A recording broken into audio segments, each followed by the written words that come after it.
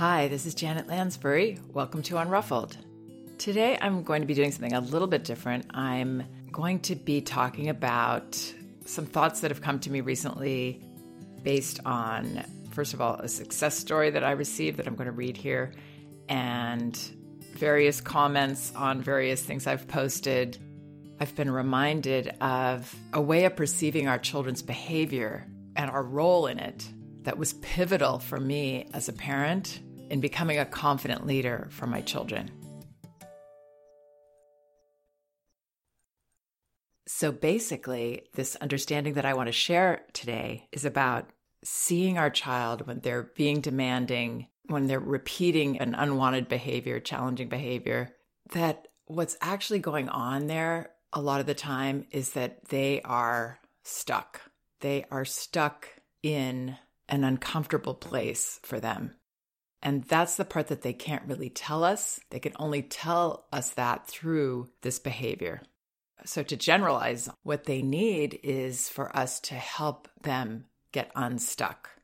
And that usually means that we are more confident in our boundary, that we're more welcoming of their feelings around the boundary, which are often loaded with a buildup of emotion that they have, that they do need to share, and that's part of the reason they're pushing whatever it is, or continuing whatever it is. And then what happens is that we free them.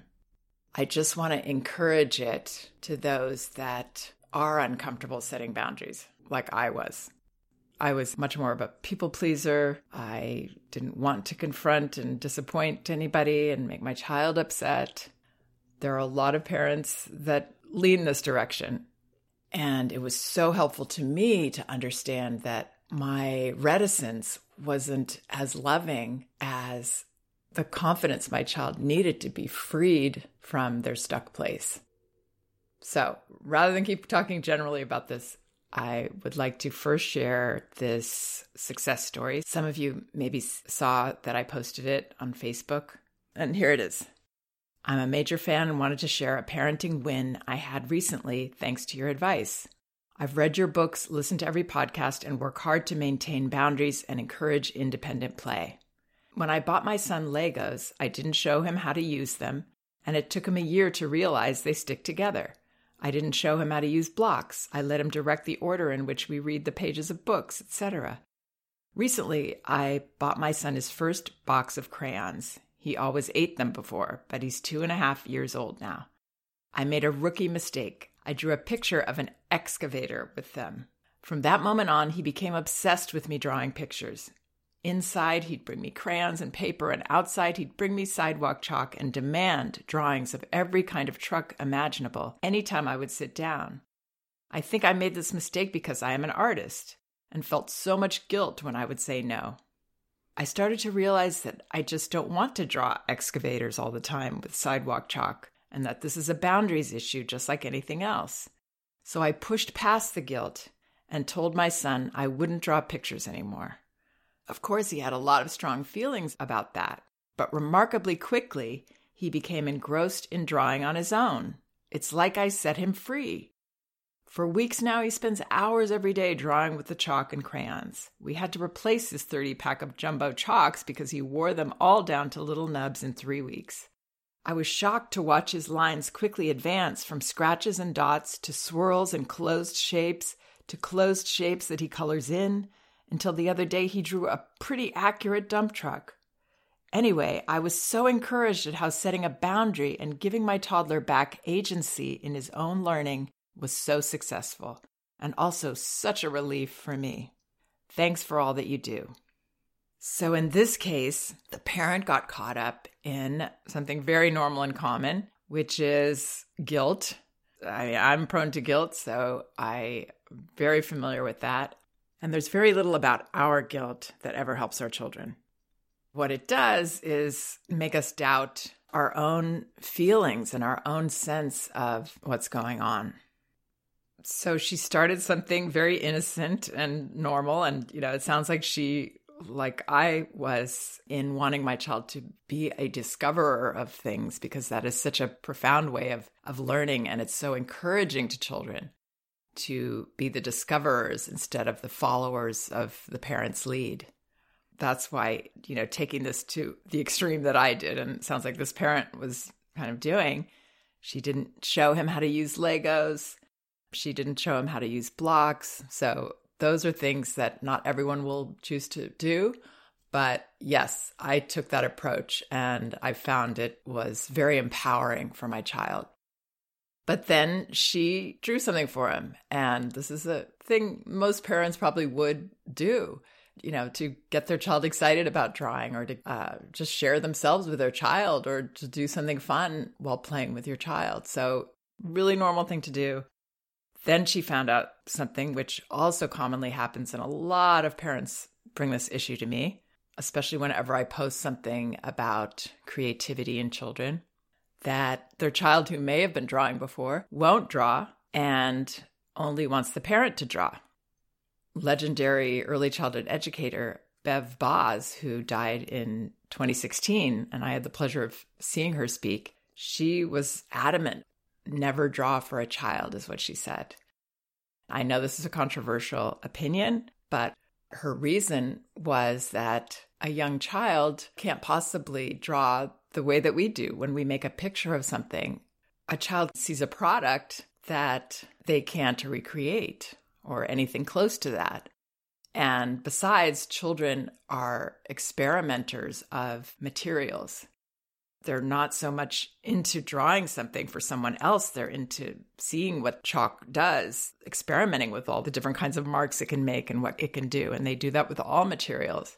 Sometimes they can do this for years, and that's healthy. It's a process that most of us want to encourage. So Bev Boz noted that when the adult creates something, it can make it harder for the child to want to explore those particular materials. In this case, she says he became obsessed with me drawing pictures. So it seems like an obsession that he has to keep testing this, pushing her, that she has to do this, she has to do this. And maybe he was learning something from that about how to draw pictures, but he was also not feeling the confidence to explore himself. And then what happened is that the parent started to feel something. And this, for all of us, with any boundary we need to set, is the signal that's going to help us recognize when we're getting caught up in a guilt pattern or child-pleasing pattern or a fear of their feelings pattern. We start to feel annoyed. I don't want to be doing this. I don't want to be drawing for my child right now. It doesn't feel right to us. And, if you're a people pleaser like me, you might tend to override that feeling and even feel more guilt about it. Well, I should want to play with my child. I should want to draw with my child. What's the matter with me? And then we keep going and our child stays stuck. I mean, there are a lot of things as parents that we have to do to care for our child that we don't want to do. But in a situation like this, or your child wants you to play with them and you can't play, or your child wants to go outside and they're not safe to go there on their own, and you don't want to go outside with them right now. So many things come under this heading. And what I would love to do is give every parent permission to listen to that voice inside them and to know that we're not doing children any favors saying, okay, I'll do it if we really, really don't want to do it. I mean, yeah, of course, there are those off moments where our child says, let's go outside. And then we do, and we realize we have a great time too. That happens. But more often than not, that voice in us, that feeling in us that doesn't want to do it, it's a voice that at least deserves to be heard, if not abided by. So this parent had the realization that I just don't want to draw excavators all the time, and that this is a boundaries issue just like anything else. And wow, what a light bulb moment, right? I can trust my feelings as a parent. I don't have to do things I don't want to do that aren't about primary care for my child. I don't have to try to entertain and please and be uncomfortable doing it, be bored, be annoyed. She listened to that feeling. And she says, I pushed past the guilt and told my son I wouldn't draw pictures anymore. That's all we have to do, say no. And when we say no, then we've got to hear the feelings on their side about it, which honestly are oftentimes a relief for our child because, and this is the overall point I want to make, they're in a stuck place there.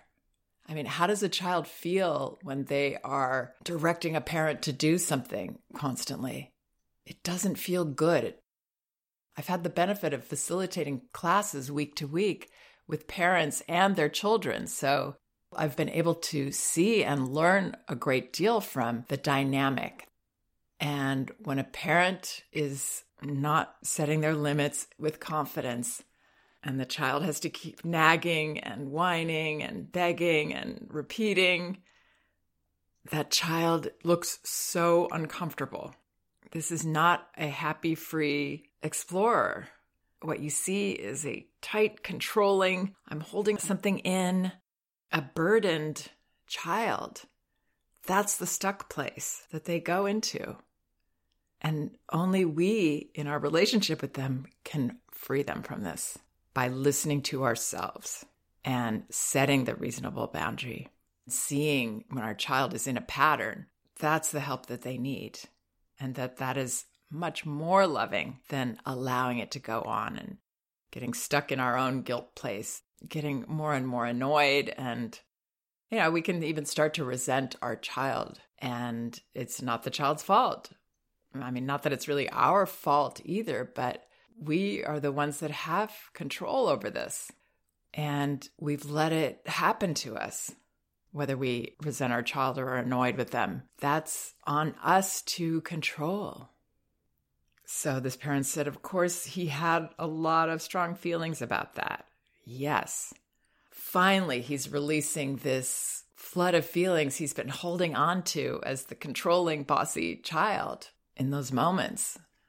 So yeah, this tends to be a buildup when children are holding on to control. They're holding on to control of their feelings. That's why it's not a comfortable place. But if this parent is confident like she was when she got that light bulb moment, it clicked for her and she went for it with confidence. And that's why remarkably quickly he released his feelings and she said he became engrossed in drawing on his own. It's like I set him free. She set him free. That's absolutely what she did. I mean, she shared some of these pictures that he's drawing and, how into it he is. He would even let his 10-month-old baby brother be drawing next to him on the same large sheet of paper. I mean, that's comfort. That's freedom. That's joy for a child. But it took that hard thing for the parent to see and be brave. I like for us to own that we're heroic a lot of the time as parents. I mean, every one of these moments is pretty heroic to overcome our guilt and our fear and maybe shame and doubt to do this most loving thing. Another thing I'd posted was about encouraging independent play in toddlers. So on Instagram, there were a lot of messages about it. And I know that parents struggle with this so much. What I try to do is help them to see how uncomfortable a child is when they're holding on to the parent and trying to control them this way, and how much freer and better they feel when they can be explorers, learners, and creators as young children want to be. This parent in this success story used the term agency. Yes. There are books out and lots of talk about how studies show that children are growing up without a sense of agency because the parents have worked so hard to please them and look out for them, problem solve for them, and help them avoid disappointment and failure. The insecurity that creates for young adults when they've been prevented from those experiences of not getting what they want, of disappointment, starting with the parent in a situation like this. They don't feel free. It's like they have to continue in that stuck place of dependency and control. And we can avoid that actually with the track that we start on with our infants, and definitely in the toddler years, we can get on a path that completely circumvents hovering, doubting, pleasing our children. And this is how to do it. Being in a relationship with them where our feelings matter, where we don't let them get stuck, or at least not for too long, in these places where they just need our confident answer and to share their feelings about it. So anyway, one of the comments that I was referring to earlier on Instagram was on a post about encouraging independent play in toddlers. And it was more about separating. I have to go do something in the kitchen. I can't keep playing with you. And this parent wrote, "Exactly my issue now with my 3-year-old. She constantly wants me around her, holding her, which is difficult as she has a year-old brother. Sometimes I feel guilty not spending as much time with her brother as she always wants my attention." And the parent put a sad face. So here's a rare case where a feeling of guilt could actually be helpful to this parent because it's an indication that there's something important to her that she's missing. And I don't know my exact words commenting back, but I believe that I asked her what she thought her 3-year-old was feeling when she's, according to this parent, constantly wants me around her, holding her. What is that child feeling? And how did this boy feel when he was demanding his mother keep drawing for him? It's a stuck feeling. It's not fun to be calling the shots with your parent and then have them catering to you, even though you know, because children do know, they don't want to be doing that, but they're still doing it. So you're not getting a clear, authentically joyful connection with your parent. You're getting this kind of forced, okay, all right, giving in to you kind of response. It doesn't feel good. And it's not a good message for children to get, that people don't have boundaries with them, that they don't have to respect what another person wants, that they just keep asking and badgering and the child is stuck. This is so easy to fall into. I'm raising my hand. You can't see me, but I've been here. And as I said in the beginning of this podcast, turning this on its head, the way that I'm suggesting here, is what helped me turn a huge corner and feel confident in myself as a leader, feel that I was being loving, doing the hardest, most loving thing, being heroic, even when my child was strongly disagreeing. Because children can't express this to us. They can't express, this is not comfortable that I have to keep doing this and I'm stuck here. They're not even realizing it. And if they were, they couldn't articulate it. So we're not going to get that answer straight from them. And that's the tough thing about the toddler years and why we all write so much about them and podcast so much about that age, because it's when children go from infancy where what they put out there in terms of their requests and their communication, it's often pretty clear. They need us to pick them up. They need to move their body because they're really uncomfortable with, digestive pain or something. They're hungry, they're tired. But with toddlers, it's not as clear. There are more layers there, and they're not always telling us on the surface what their actual need is. So we might worry that their need is to be held all the time, as in the second example, and paid attention to constantly, or that their need is for the parent to demonstrate art to them. But their actual need is, please give me a boundary because I'm stuck. Please stop me. Please help me out of this stuck place that I am in with you, or I'm not making you happy and I'm not making me happy. So I really hope this perspective helps. And if these podcasts are helpful to you, please let us know by leaving a comment on iTunes. And please check out some of the other podcasts on my website, janetlansbury.com. There are many of them, and they're all indexed by subject and category, so you should be able to find whatever topic you might be interested in. And both of my books are available in paperback at Amazon, No Bad Kids, Toddler Discipline Without Shame, and Elevating Childcare, A Guide to Respectful Parenting. You can get them in ebook at Amazon, Apple, Google Play, or barnesandnoble.com, and in audio at audible.com. Actually, you can get a free audio copy of either book at Audible by following the link in the liner notes of this podcast. Thank you so much for listening and all your kind support. We can do this.